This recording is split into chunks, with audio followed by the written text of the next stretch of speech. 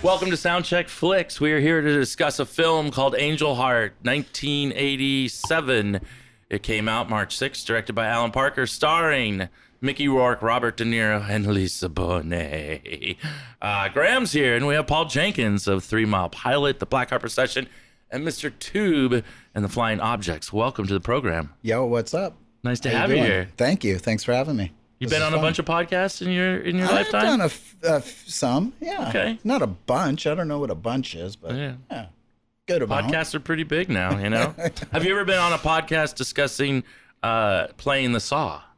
Playing the saw? Specifically. Yes, like just I have. That. Only for that reason? Yeah. No, not only for that reason, but I've talked about playing the saw. Yeah. I've never been on a podcast about movies, so that's cool. How many times have you seen Spinal Tap? Jeez. Being that you're a musician and in a band. That would have to be like probably close to 50. Oh, geez. You know, because it's one of those movies that you just watch with your friends. You have it on in the background, or, you know, you on tour. Remember something about it and go watch a scene because there's so many funny scenes. Have you had any similar experiences? Oh, hell yeah. Going down hallways Getting to never lost. find the stage? Yeah, exactly. Yeah, getting Having lost. your band's name underneath something else. Yeah, like second billing. fashion show. Ordering or something puppet and show. you get the wrong size, like ordering a batch of shirts and they're all like kids' shirts or something. Well, you just celebrated here at the Casbah with your band, 3 Mile Pilot. Amazing to share those experiences with people again. And Yeah. what does the Casbah mean to you? Man, the Casbah is friends, long-standing relationships. And to me, my definition of friends are people that I could trust and know. And yeah, there's like a family feeling here. You know what I'm talking about. Yeah, definitely. And so many memories. I mean, we played shows back when the Casbah was down the street at the first location. You know, I used to go see Tim's shows when he'd put them on at different places around town back in the day when I was like 15 years old going to punk shows. Yeah. So when he opened a club and my band was going, of course, we wanted to play there. And, you know, Tim supported us early on. And, you know, God, we've been friends for 40 years or something. Crazy. I don't even know. Like, we're at the 35-year anniversary.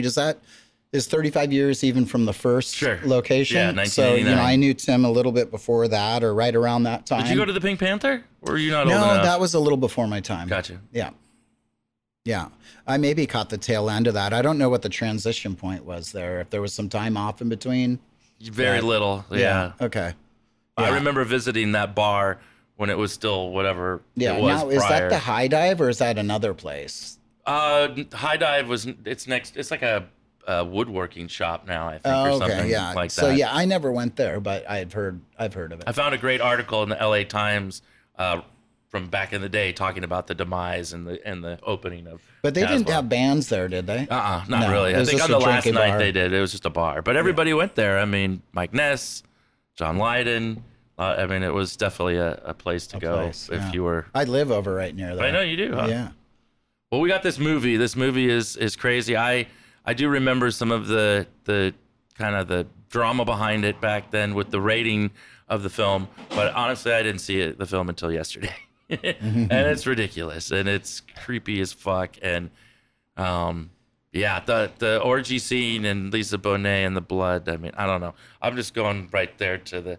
It has scene all the that things stands out the most, but has all the things I love in a movie. Yeah, Blood, orgies. yeah, You know. and a twist ending, I guess, not just sort for of sure. a sleepaway camp in a way. No, Ending. Sixth Sense. We would compare Okay. more to that. Okay, I'm assuming we said we can ruin films for everybody on this podcast, course. right? But where did you see the film first? You know, I cannot remember the very first time I saw it, to be honest, because I've watched it a lot of times. But yeah, I just really loved the mystery of it. I love movies like that leave you guessing the whole time. And I think that's really what appeals to me about that. And it's filmed in New Orleans and New York and has this old kind of detective feel to it. There's a lot about that movie. It kind of covers a lot of bases because you got there's almost a horror voodoo kind of vibe to it. You got suspense and mystery. Yeah. And then it's funny and it's serious It's a little campy at moments. So it kind of covers a lot, I feel, in that whole movie. For me, it makes a really good watching and listening experience. And Mickey Rourke's just great in it. I mean, it's a stellar performance for him, for sure. It's great to see him on screen looking like that. Yeah. Which is like a lifetime ago for him now, which is crazy. But yeah, the cinematography in it is he's ridiculous. Definitely changed immensely. Quite a bit. Yeah. But yeah, the cinematography in the film is something I really enjoyed. The framing and the shadows, kind of like a, Yeah, very like an older film. creepy, eerie with the fan. The fan is always there. I was really curious about the reoccurring fan, like what that was supposed to represent. I wish I had an answer for you, but I wasn't able to figure that out. So I was hoping was maybe reading, you would know. And when Lucifer, Louis Cypher, refers to Winesap, that he's dead. Right. There's a scene, I guess, a deleted scene where he gets decapitated by a fan. So I don't know if it's like foreshadowing for that, and then they don't even have the scene in the movie. I'm thinking of fans also now, and thinking of a good movie that had a similar thing, which is Apocalypse Now, which I could have easily picked that one too. Yeah, Maybe somebody else has. Oh, we did already do it. You did do it. Okay, yeah. So, I don't know if you touched on this, but in the opening scenes where he's in the room, there's that fan turning, and then the fan turns into the helicopter. But not that that has anything to do with Angel Heart, but I think that imagery of a fan in a room, it kind of gives you an idea of like the that it's New Orleans kind of temperature. It kind of sets a mood, too, as well. So, and then they must have like filmed a fan. They were like, let's bring that fan back in again, because they show it like a lot. And what message am I supposed to be getting from this fan? That's all I wanted to know. Because it's like a Crossroads movie. I mean, this guy has sold his soul to the devil to be a crooner, not a rock star, but to be a crooner. I know who I am. And then I love that scene too, where he has the little nose shield on his face. Yeah. That's so good. That is very. I've never really seen that. I'm surprised that's not more of a thing. I'd rather wear that than put zinc on my nose if I have glasses. Nose shield, man. Nose shield. $1 million industry. Is that where the jerk gets his idea? No. The OptiGrab. The OptiGrab. Do you have a love for New Orleans? Is that part of this movie? No, I hate New Orleans, actually. No. I like watching it on film. I think the architecture is cool, the French kind of vibe. But when I go there, I'm like, no way could I live here. It's just too muggy, too dirty. I'm not into the Bourbon Street vibe. Like kind of just, when I walk on Bourbon Street, I'm like, I feel like I'm down in the Gaslamp Quarter on a Saturday night. I'm like, I want to get the hell out of here. Yeah. It's just not my vibe. But I know it has a lot of history and there's a lot of cool things about it. So I'm not dissing on it. And I have good friends who live there, but I could never live there. Yeah. Have you played there? Oh, yeah. Many times? Yeah, many times. Seems like Mr. Tube would go over pretty big in New Orleans. Yeah, maybe. Yeah, I've never played there with Mr. Tube. Maybe, not that I can remember. No, I don't think we ever have. But yeah, Blackheart and 3 Mile Pilot did. Yeah. No. So essentially this story is... Johnny Favorite is a singer who sells his soul to the devil for fame. And then he wants to get out of the contract, his Faustian deal, so he thinks he's going to bring in a body double. Right. So he feels like if he consumes another person's soul, that he can hide behind that when the devil comes to collect, essentially. I think that's what he's trying to do. Right. And so they have to cut the heart out of him. And eat it. Yeah. And so that happens. These father-daughter, along with Toot Sweet, a blues musician, they procure a young man. Yes, exactly. To help out Johnny Favorite.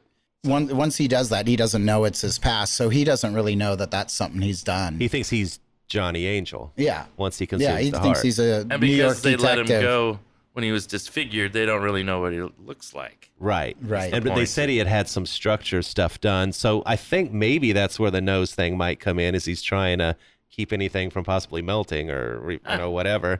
There's a theory about that I read online. Really? Okay, I never thought of that. That might have been what the nose shield was for us, because they said he'd had facial surgery and reconstruction. He didn't look the same. I have a feeling I'm going to be going back and watching this movie very soon after this conversation. And that's why he didn't appear the same to some of the people, that had knew Johnny Favorite, that they didn't recognize him right away. Right. Including the Margaret Kruzmark, is the one he later cuts the heart out of. Right. But he had been having an affair with her apparently or something or Johnny Favorite had been. Yeah. But there's a point where when he comes to visit her in New Orleans, and she says in French to her maid, like her maid says, "Should I get the cups or the good cups?" And she looks over at him and says, "No."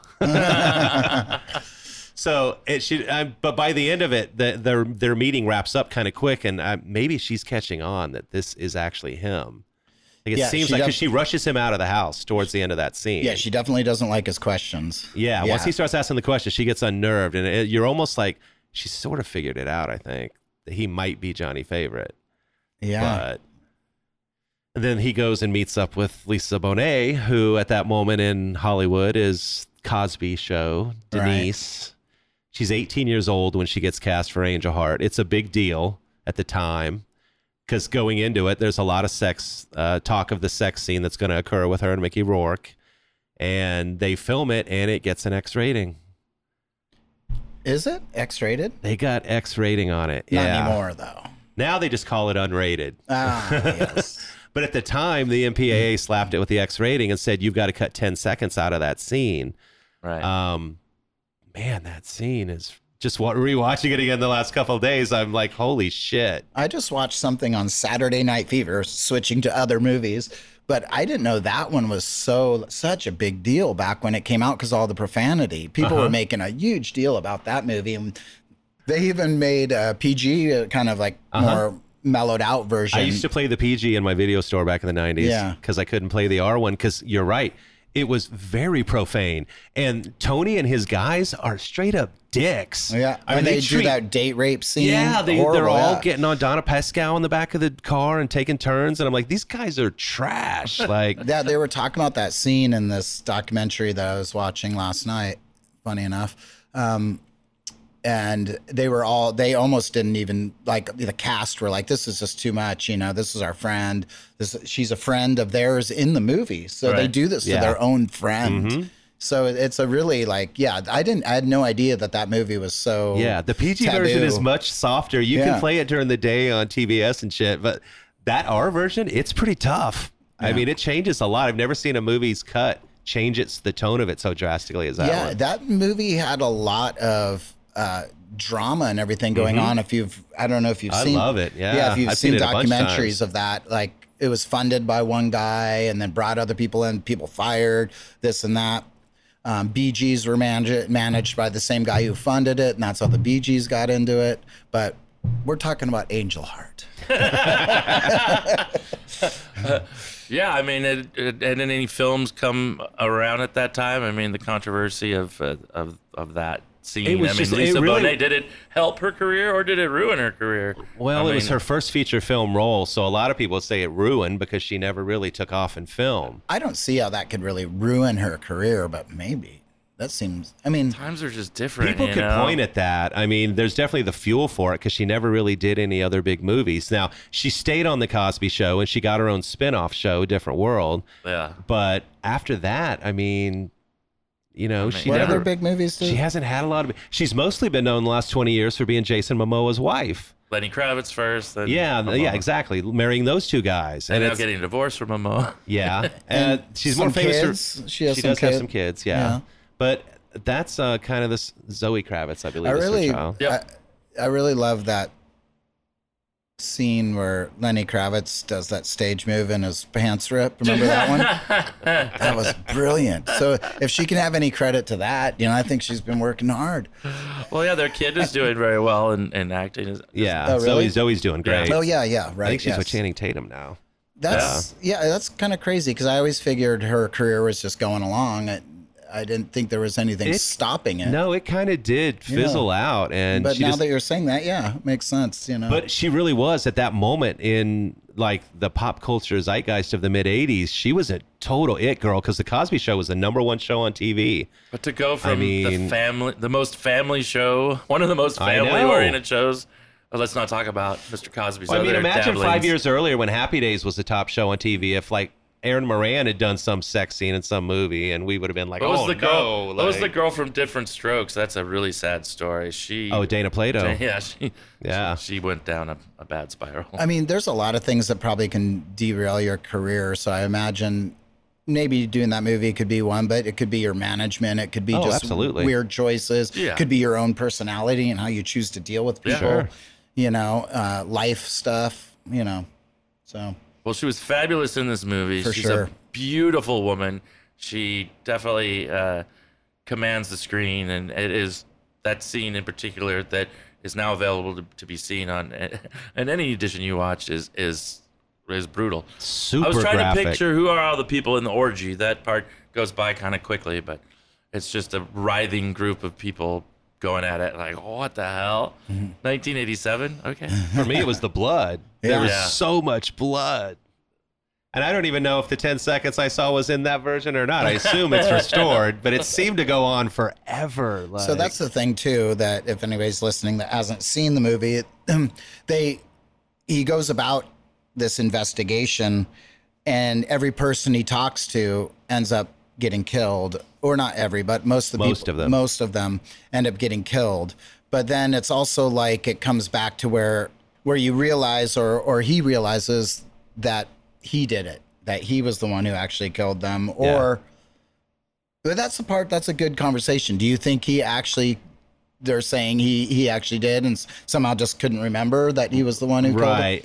He was so. Or do you think they did it Or did Louis Seifert do it? His cronies or whatever. So remember, we've got two souls in one body. Right, exactly. So I'm thinking we have a split personality situation here where Johnny Angel comes to do the questioning, but at some point during the interview, it flips, and the other guy takes over. Favorite Johnny Favorite doesn't want shows to be up. found. Absolutely. And he takes care of business in multiple ways, whether it's drowning someone in gumbo or cutting out a heart or, whatever, cutting off his dick and shoving it in his mouth. I think that's how Toot Sweets got killed. Louis Cypher, why would he kill these other people other than just because they're to mess with his head? Yeah. Right? He doesn't have a real reason to, where Yeah. Johnny Favorite would have a reason to. He would definitely have a reason to. Yeah. So I feel like that other soul inside his body would take over at moments, and then it would return, and Johnny Angel wouldn't remember what had happened, and he'd see the body and be like, oh my God, what just happened when I was out of the room or whatever. Right. Or the first guy, he locks in his room, so the doctor, so he can't use the morphine addiction that he has, and he returns the next morning and finds him dead with a Bible and his wife's photo on his chest, and he probably shot him overnight. I mean, it's left as like he committed suicide, but Yeah. Right. we can also assume he might have he knew the gun was in the drawer there. He might have just shot him himself and left him there looking that way. But Yeah. there's a lot of that going on. I think it's the two souls in the body thing. Now the one that I don't think he did was the Lisa Bonet one at the end. I think that's Cypher. Like just a revenge, like. Well, I mean, he does have sex with his own daughter. Like, I mean, let's. Right. I mean, That's the thing too. It's his own Cypher is daughter. supposedly then the father of the child. Yes. So he's the one that gave her the best sex she'd ever had. The No, devil. not the Louis devil. Cypher. No, Oh, it was him. Yeah. Harold Angel. Yeah, it was Harry Angel. Yeah, but the baby. Oh, the baby Is- is supposed to be possibly the Yeah. devil's, as we see Oh, with right, yeah. as we see with the yeah. eyes. Yeah, Yeah, up that's at the the end. part I didn't like. Why did you cut at the end? Why did you put the only time they put red in his eyes? I think is when they show Robert De Niro and then the baby. Right. I think they could have gone without that. You didn't need to put the red in the eyes. They Yeah. kind of looked a little like. Should have had like a forked tongue come out of the Yeah, kid's it mouth just or didn't need something. it. I didn't think that you needed to make the eyes red on You had either to of know those. it was the devil's child. It was But that's what- Damien. It was too much, I feel. Well, he had also But left. the orgy and the sex scene wasn't too much for Nah, you. not at all. He left the gun there, and he left Harry Angel's dog tags there, so he's totally set him up. Like, I love when he finds the dog tags finally in that little vase. because that's the moment. Yeah, that's the moment. That's the Sixth Sense moment where And he everything picked starts him up clicking earlier and shook it, but he yeah, doesn't look. but he didn't look in it. And then the tap dancing too, and the way it'll stop. Like Yeah. really good, like choice of like tap dancing and then stop. Yeah. Why did that tap dancing stop like that? And it's like creepy. Yeah. You know? I like those things that they had those tropes that, Sixth Sense was 12 years later, and the fact that he was dead all along, like, just blew people's minds. I mean, here's Angel Heart playing with that 12 years earlier, and the thing about having sex with your daughter, Old Boy did that some years later, and everybody's like, I love Old Boy because it's got this fucked up scene where he fucks his daughter, and I'm just like, well, Angel Heart did that too, and much more graphically. And Memento. I don't like chickens. I don't like chickens. Memento was inspired by this film as well. Yeah, too. Chris Nolan Oh apparently. yeah, Memento is a great movie. Yeah, Love that one. Something I wanted to bring up was the soundtrack to this. Yes. Talking about tap dancing. Yeah. So who did the soundtrack to Angel Heart? I never really paid attention. So Trevor Jones is the composer that's credited with doing a lot of it. I guess he asked Ennio Morricone, and he turned him down, which we all know would have been incredible because he's just a genius. I think Trevor Jones does a great job. Yeah. I mean, he's blending like blues and jazz, and then there's just this Cajun style music at times too, it feels like. And well, the scene with Lisa Bonet being taken over and the chicken dance with that tribal feeling and her thing, and I was just like, there's that's great like stuff. real. Yeah. That stuff still happens. One of my favorite soundtracks is No Country for Old Men. Yeah. You know why? Why is that? There is no soundtrack. If you watch that movie, there is no soundtrack. They decided to release that movie with no soundtrack. There is a moments where you're in a bar and there's something playing in the background. I think when he's walking through TJ or something, but nobody did the soundtrack to that movie. And I was always like, I never realized that. And I'd watched the movie already a few times, but it didn't need it. Just the sound of like wind or whatever was going on. That made that movie so stark, you know? Very Have you eerie. ever matched up The Wizard of Oz with The Dark Side of the Moon? I thought it was Pink Floyd or the... You're right. I always assumed it was the wall. Not always, but it was confusing thinking it was the wall. But you're right. It's Dark Side of the Room. And That's the same director. Did you say that? What's that? What film were we talking about? Alan Parker. that was the wall. He did the wall. Oh, he did the wall. Not Dark Yeah, Side he of the did the Moon. wall. Right. Yeah, Dark Side of the Moon was with Wizard Oz that we were talking about with Tim that he did the other day. But the wall, same. What other films did he direct? Director Alan Parker. Yeah, he was. He started out with Bugsy Malone, which was a funny kind of kid musical with like Scott Baio and one of Jodie Foster's pre-Taxi Driver films when she was real I do young. not remember that at all. Yeah, it's super cheesy. I used to play in the store back in the day. But he also did Pink Floyd's The Wall. Which Fame. is great. Pink Fame. Floyd, The Wall is really good. Terrific. Fame, Midnight Express, Oh, Mississippi Burning, which I just Okay. absolutely Yeah. love. One of the best civil rights, just classic films. The Commitments, Yeah. the great soul Irish film. oh Rock and Roll yeah, Band. yeah. Another great band movie. Yeah. Like, What's the song they just played relentlessly in that loose Ride Sally Ride, was it, or I something think like so. that? Yeah, Yeah, no, I you're think right. so. Yeah, it was. Really started to hate that song. And then he, later on he did Evita. He got it. He became a Madonna guy, and he did some of her videos and did Evita with her. And I'm sure that was quite the experience. Yeah. Papa Don't Preach, maybe. But he was he was a prolific guy, and he was having his moment right then, like with Angel Heart and Mississippi Burning and Commitments, kind of all within a few years of each other. I mean, he just Was Angel Heart one of his early ones then? no, it was more. He was Right probably in the- 12, 13 years in. Oh, okay.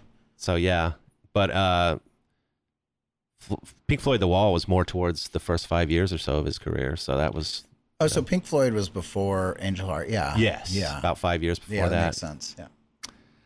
Yeah. Great soundtrack, great movie. For Which sure. one are we talking about now? Both. Why not? You've talked about a few movies tonight. Are you on any soundtracks? Yeah, I mean they've used our music in some films. Like I think it was like that Happiness movie or whatever. Oh, or- get out of here! no, was it Happiness? What was that one called? What was it? Not Happiness. What's that called?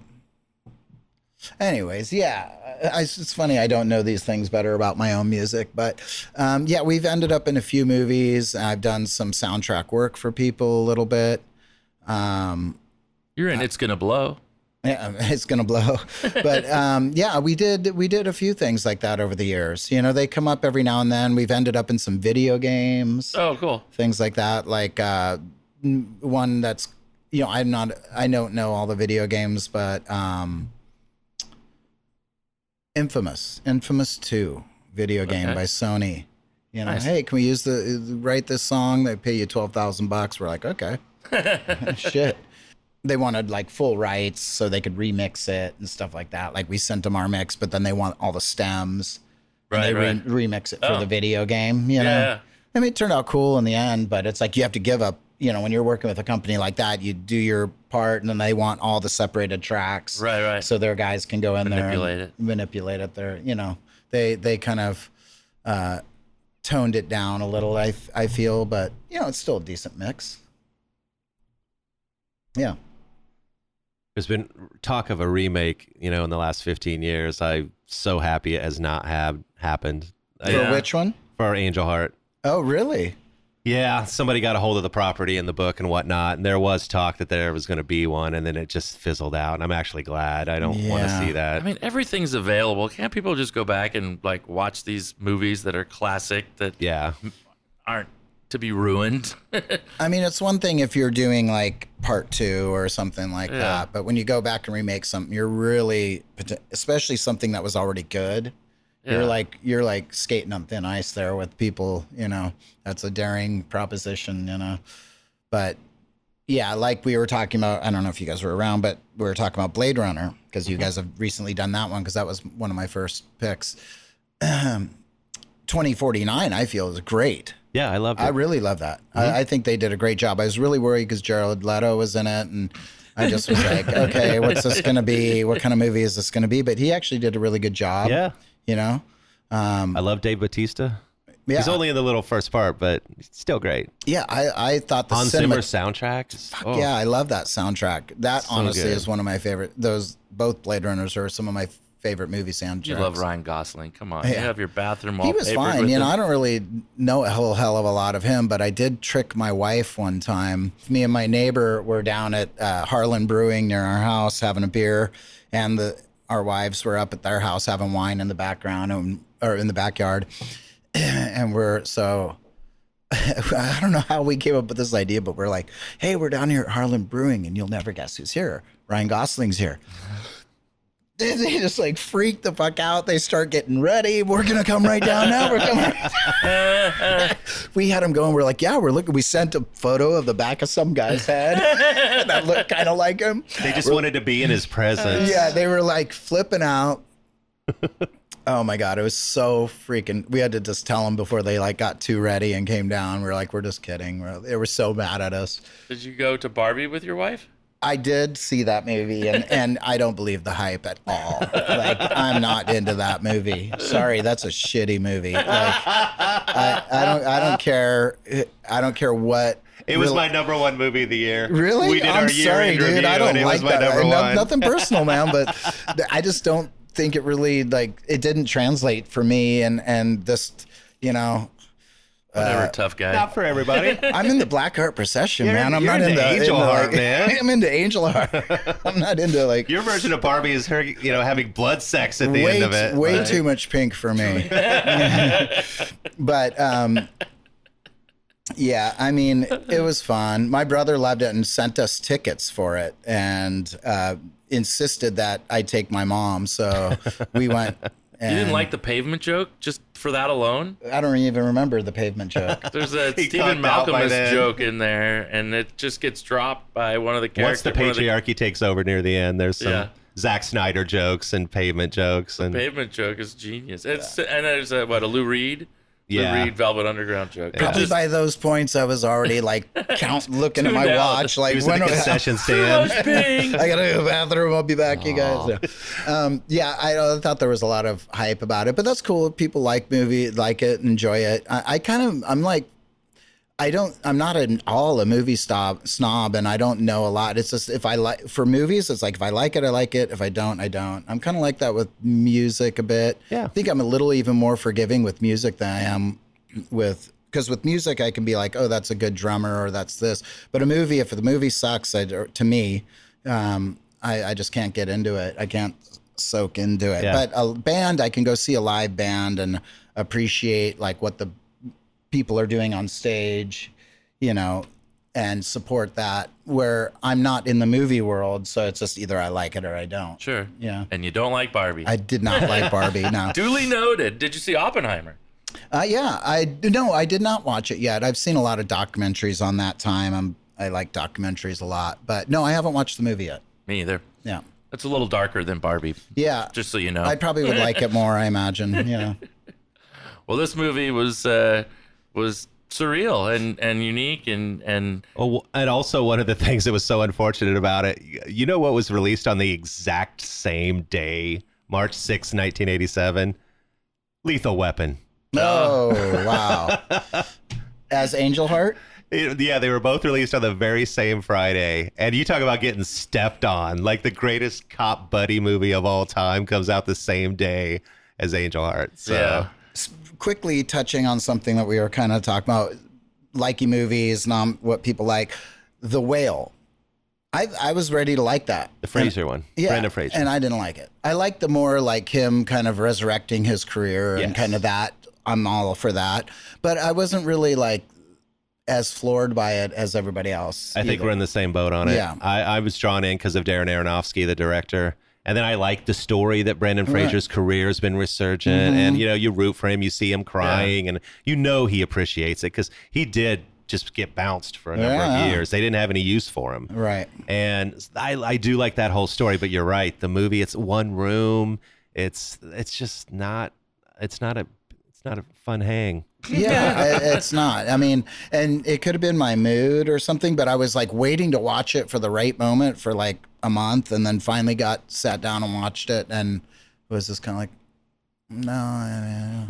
I'll wait till somebody picks it, and then I get to watch it with purpose, because it's much more interesting doing this whole podcast and actually just watching it with a more critical eye, not just absorbing, but you know, trying to catch little things and more research. Nobody does as much research as this guy. How many times did you watch this movie? Well, we had a quick turnaround on this one, so I only got to watch it like twice, and then watch some stuff on YouTube and so on. But it was pretty deep, man. I mean, getting into all the voodoo and all that. Like, do you ever experiment with voodoo or anything? No, not at all. No, I mean, maybe that's a surprise, but no, you know, I'm more of a realist. I don't really believe in a lot of the hocus pocus kind of stuff in real life. You know, I think it's fun. Yeah. You know, but I'm like that about religion and most everything. Just kind of, you know,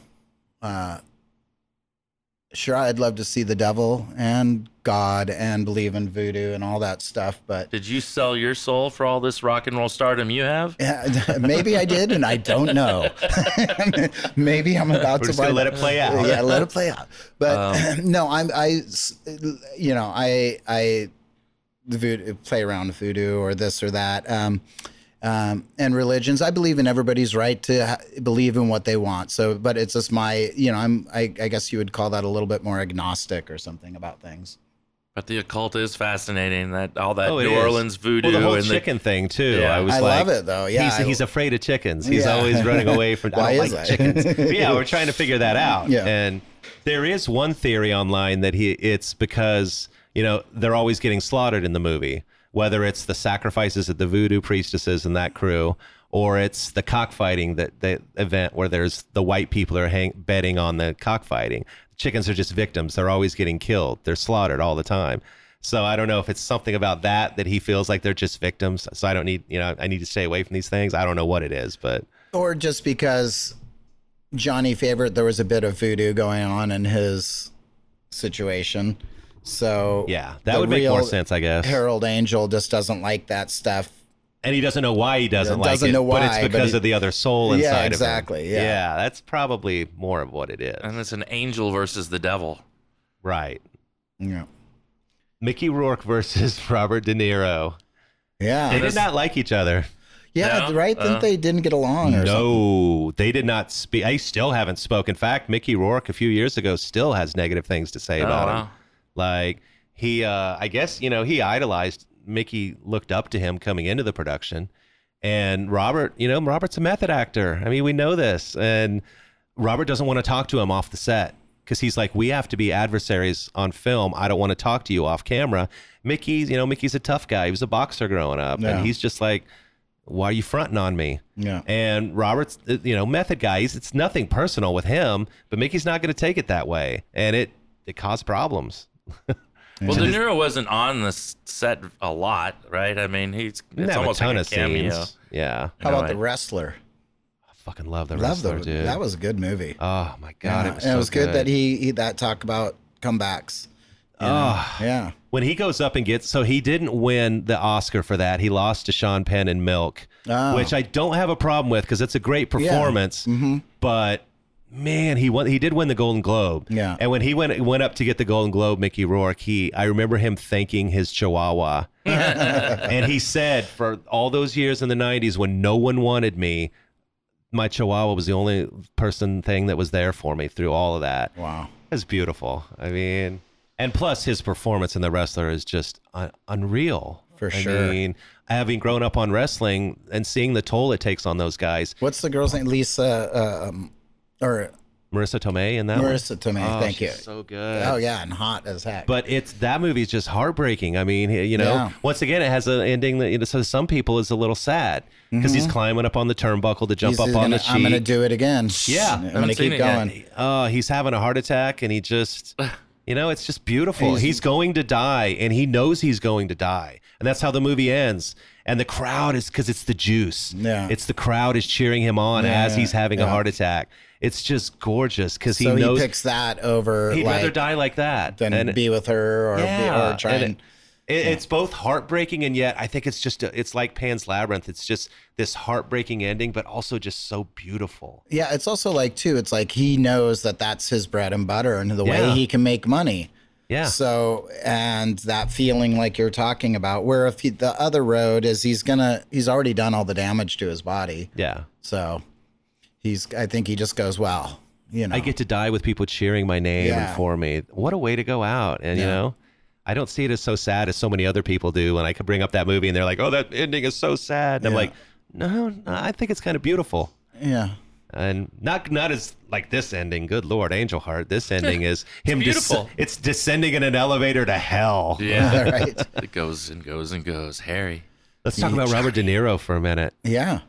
Fucking great. Yeah. I mean, slightly campy, very creepy. Alan Parker said he stayed away from him on the set on some of the shoots because he was so creeped out by him. And he had long hair. Yeah. Those long fingernails. And the long fingernails, peeling the egg. So he could eat another soul. Exactly. You know, he's giving that whole thing about how eggs are souls, and then he looks straight at him and chomps it. Yeah. And it's almost like he's telling him, you know, almost like he knows that he's Johnny Favorite, and he's just toying with him. I mean, at that point, I mean, isn't that? I mean, he's the devil. He knows he's very like, well. Even your name's a dime store joke. And the woman in black. Now, okay. Let's get into that. I did read a theory that Louis Cypher is a representative of the devil, and that we don't see the devil in its form, that it's actually that woman in red or black. I'm sorry. Well, but when she turns around at one point, you do see De Niro's face on the balcony. So, yeah, but that's later on in the movie. You see that character a number of times before then. And there's twice that I think that Mickey Rourke walks up and tries to touch her. Yes. And right before then, something happens. He wakes up from a dream or whatever. Yeah, pulls away. But there is a theory that that's the devil. Well, it is. It's Robert. It's the. But that's the resolution. You see him. Yeah, he was you see there. His face at the end. You're like, oh, it's him the whole time. Right. Yeah. That's my assumption. Yeah, I mean, kind of. Yeah. Without the narration explaining it to me. So that's a different movie. I mean, she's cleaning up blood at one point. Yeah, from a suicide that took place or whatever. And she was probably there during the actual killing and eating of the heart, right? Yeah. So I think that's just saying like, oh, all along I've been here. Yeah. And I lost track, you know, or something like that. Well, the deal was made. Yeah, that would make sense. You know, the deal was made before then to sell your soul for this fame and yada, yada. And, you know, they're trying to get around him by putting two souls into his body. But that's like the devil saying, I can see your trickery. I'm showing up. I'm in this form. But it took him a long time to find him. So he that's lost him. Yeah. So that's a little gray area. Like, why? Yeah. Why did you lose him? What happened during that time? You know, how long has it been? Angels at the top of in the phone book. Right. Well, that's what he says. Yeah. He gets calls about that. Yeah. What ifs? Dustin Hoffman was mentioned as being that character. So originally De Niro was approached to be that character, the Johnny Angel character. Right. And when he read the script, he was more like, no, I'd rather play Louis Cypher. So I get that. Devil's more fun. But they had mentioned Dustin Hoffman, Jack Nicholson, also possibly. Oh, interesting. Nicholson might have been Yeah, good. Nicholson could have been better, definitely. I mean, I do love that era of Mickey Rourke. You know, I thank God it's Mickey Rourke. Yeah. Yeah. You needed that guy from a Diner Rumblefish guy. We needed that. You needed that fresh face that, you know. Yeah. I mean, how long after Rumblefish was that? This was about 4 years later. Yeah. Yeah. Okay. What other movies did Mickey Rourke do around that time? Do you know? Do you have that in your He'd come notes? off 9.5 Weeks right before that, which is Oh. another sex, film known for its notorious sex scene with Kim Basinger. So he was turning into that guy, apparently. Yeah. Sex symbol. Oh, Pope of Greenwich Village had been a few years earlier, too. Okay. Good one. Him and Eric Roberts, yeah. I think he's the right guy for that part. I think they did good on that. For sure. I'm pleased with that. Distinct lack of other stars, though. There's not a lot of other recognizable faces. What was his character in Iron Man? Whiplash? Yeah. Iron Mickey Man 2. Rourke was in Iron Man? He's in the second Iron Man. The second one, yeah. Ah. Yeah. He plays like the nemesis. He's like the only good thing about it. No, well, the third one's pretty bad, too. The third one's actually worse. But Ben Kingsley's in it, which is a plus. But his role is hilarious. Yeah. In that movie. But hey, thanks for getting me to watch this movie and get me to see the wild or orgasmic scenes that were just displayed on my big screen. I'm kind of glad I didn't watch it with my wife in a way. But I mean, actually, like those parts are important and fun, or I don't know if fun's the right word, but really what we should get across to people here so they go watch this movie if they haven't seen it is that it's a great mystery movie. Like it's really a good detective mystery movie. And those are just kind of elements to the whole thing. But the whole movie and screenplay is written really well. It's performed really well. Everything about it's so good. And I really don't think, like, if people that don't like blood and guts, I don't think it's like that far that you're gonna like. Not after these Saw movies and all this other stuff like that we've now seen over the years. It's not like some horror blood movie full on. It's more it's it'll freak some people out, but not really that much. I think it's more of, if you like suspense, mystery, gotta see it. Characters are great. Yeah.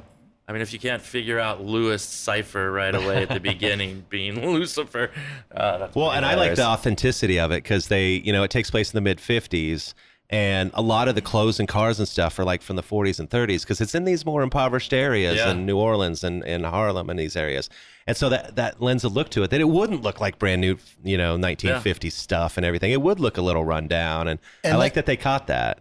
And then also I think that they right away tell you, like, make it obvious Louis Cypher is Lucifer. Yeah. They don't hide that fact. They don't try and, that's not the mystery.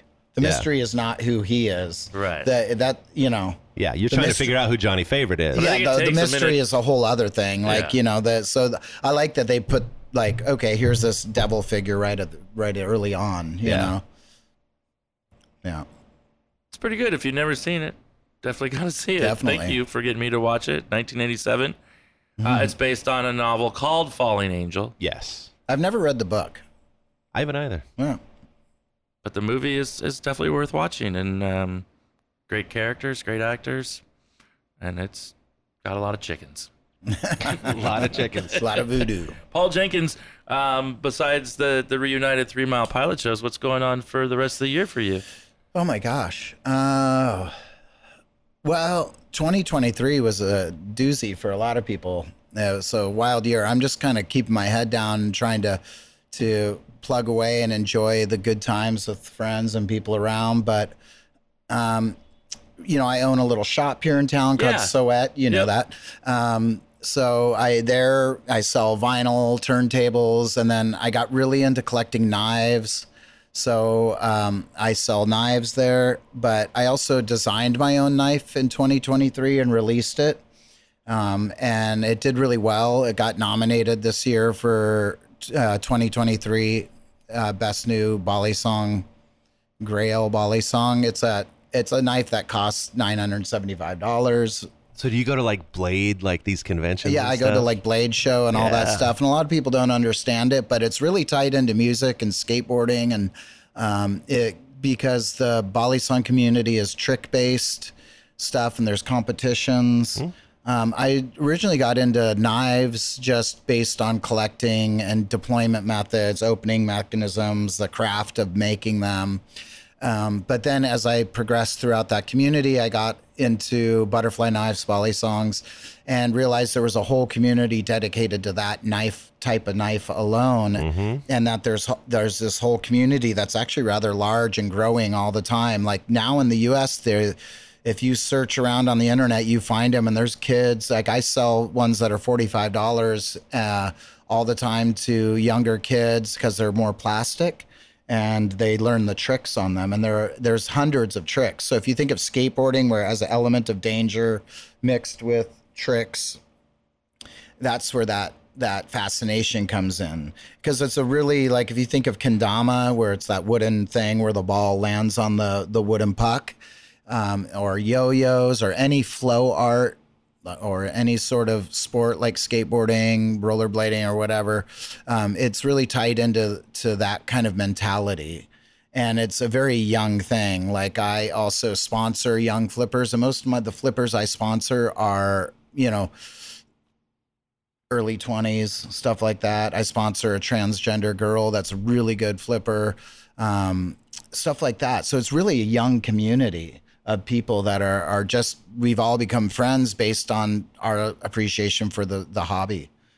And so this year, 2023, or last year, 2023, I released my first Balisong design.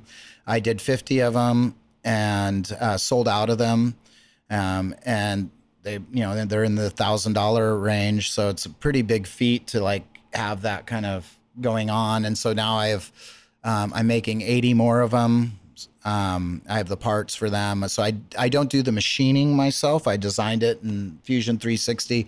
I send those files off to people, and then they machine the parts here in California, and they send me all the parts. I do all the assembly work and stuff like that. So that's the biggest and there's also with that, I did a digital download soundtrack that comes with the knife. It's a 10-song story about the knife. And then I hand make all the boxes and the sheaths that go with it. Everything's handmade with the parts are machined, but then they're sent to me. And the materials that they're made out of are grade 5 titanium and S35V and steel, which is like a super steel. So it's really strong, durable knife for flipping. Yeah, so and that's the technical term, flipping. Flipping is like saying skating, right? Yeah. So, because it's a whole package that I do with it, and I had no idea. I mean, I know about the knife thing. I didn't know that you were so embedded in the culture and the scene and community. It's become a real serious thing. I would have never guessed if you would have told me 6 years ago that I'd be selling knives in my shop. I'd be like, what are you talking about? Why aren't you making your own custom saws? That would be a good idea. I've had people ask me to like paint or autograph saws, and I've done that. I'm still fascinated that Stradivarius makes a saw. Yeah. You play a Stradivarius saw. Yeah. Does anybody else make musical saws? There are several companies that do. Yeah, I think it's like Blackwell or something like that is one. You can't just go to Home Depot? No, they're not the same. Okay. No, those are not. It's really about the thinness of the metal, the size to get into the different. You can have a soprano, a baritone. Yeah. So you can make a noise on the hardware, like from a hardware store, but it's not going to sustain as long or sound as nice. So cool. Stradivarius. Yeah. And then the teeth on a normal saw are sharpened. A little bit of a problem. Where these have teeth, but they're not like sideways sharpened. But I have had the saw during a show fall to the side and then hit me in the forehead, and I'll have like 5 little dots on my forehead. Happened a few times, just when you let go of it at the wrong time.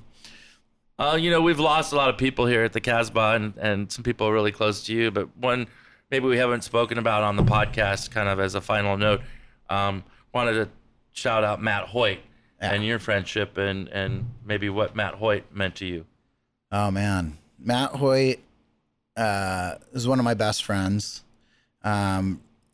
Really, really close friend of mine. He helped produce the whole DVD we did for Black Art Procession. So he was really into filming videos and film. He did his talk show. He did I mean, and it's so funny because you look back at his history of videos of him as a kid. He was filming, had a camera in his hand since he was a kid. He was making movies since he was a kid. Nice. So, you know, and then he evolved into getting into music and being in Turkey Mile and different bands. I remember when I first met Matt, I was like, who is this nerdy guy? But then he was such a lovely character. You realize that was all based on his passion and his love. And it didn't take but a second for me to become fast friends with him.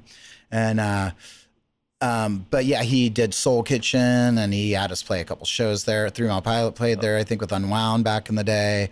But yeah, and then he did the Starlight, and just, you know, yeah, Matt's amazing. You know, Matt is a huge loss, but the green screen show was just beyond ridiculous. Talk. I keep trying to like convince the other people that were involved in that to bring it back and have one of them be the host, because Matt would love for it to keep going, you know. But I'm still crossing my fingers that maybe that'll happen, because it was such a great fun.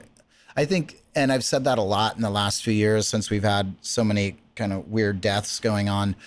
The best thing in life, I honestly feel, is pure laughter. The laughter where you're crying, where you just uncontrollable laughter. That is the meaning of life. That is the most, to me, the most important thing, because I can't force myself to laugh. And when I'm laughing like that because something is so fucking funny, I mean, that feeling of just like thinking something is so funny and laughing your ass off is just the greatest feeling. And to share that with your friends and people around you, I think is a really honest, true feeling to have, you know? So, and it's certainly better than being depressed as hell. Yeah. Well, shout out to Matt Hoyt, and thank you, Paul Jenkins. Looking forward to more great stuff coming in the future from you. Thank you, man. This was super fun. I really enjoyed it. It got me to, I'm going to have to go watch a bunch of movies, it seems like. Right? And start listening to your podcast, because I didn't even know it was happening until you told me the other day. Tim Mays has done it. Okay. Elvez did it. I guess I need a link. Just go to Spotify. Do you use Spotify? No, but my wife keeps telling me she has a free membership. I just don't do a lot of those things, but I do listen to podcasts. But generally what I do is go to YouTube and search shit. And then we'll be on there before the end of the spring, probably. And then I've been listening to Tour Stories, Joe Plummer's. Have you heard that? He interviews different bands that go on tour, and they talk about different projects and tours and stories from tours. Good. And tour stories, I'm in. Yeah. Well, we're hoping to as this grows. The idea is, to get some of these touring bands, to come do this in between sound check. You should talk to Joe Plummer. You know Joe Plummer. Yeah. You should talk to him, because he does his podcast. I'm sure he'd love to come on and do one. And he would be. Didn't you and Joe do a project together? Joe was the drummer of Blackheart for many years. Yeah. Then he's now in Cold War Kids. He was in the Shins. He was in Modest Mouse. I mean, if you want somebody that's famous in the music world to do it, he would probably do it. Was there something newer you did with Joe? Oh, The Built-In Sun. Yeah. Yeah, that was cool. Yeah. I love that. Paul Jenkins, everybody, go buy knives. What's the address or website for? Shopsoet.com is our website. SOSHOP. And then SOET, Shop Soet. Soet is the name of the shop. We're on 4th Avenue, 3776 4th Avenue in Hillcrest. You can also check out my Instagram, which is Damn Right I Got Knives, or on Instagram, or DRIGK _. Also, Acid Works is the name of my knife company, which is Acid, ACIDWRX. And that's if you want to see my actual knife design. Definitely go visit the shop. Are they? Is it still a lodging? Yeah, we also run a 24-room boutique hotel there. So we're in the lobby there. We do all the check-in and management for the whole hotel. And people have the funkiest check-in that you can ever imagine, because they're in a knife record shop. Because it's first our knife shop. It's not like where you'd go into American Apparel and there would be a vinyl section and it was all shitty vinyl. This is like first a record shop. So you're seeing like legitimate records and turntables, and I do repairs, needles and cartridges. And then I do all the woodwork in my shop, not in the hotel. The hotel part is different architects and designers. But yeah, it's filled with all of our passions. There's an upstairs clothing den, so there's vintage clothing, and then all the other stuff that we mentioned. Super cool. Yeah. Graham, ready to go? Auto forever. Auto forever. Auto, yes. Thanks for listening to Soundcheck Flicks. That's Paul Jenkins. Have a great week. Hey, SCF fans. Next week, we travel down to the Texas-Mexico border with Tommy Lee Jones for the 3 burials of Melquiades Estrada. Tune in next week to see who our first touring guest is.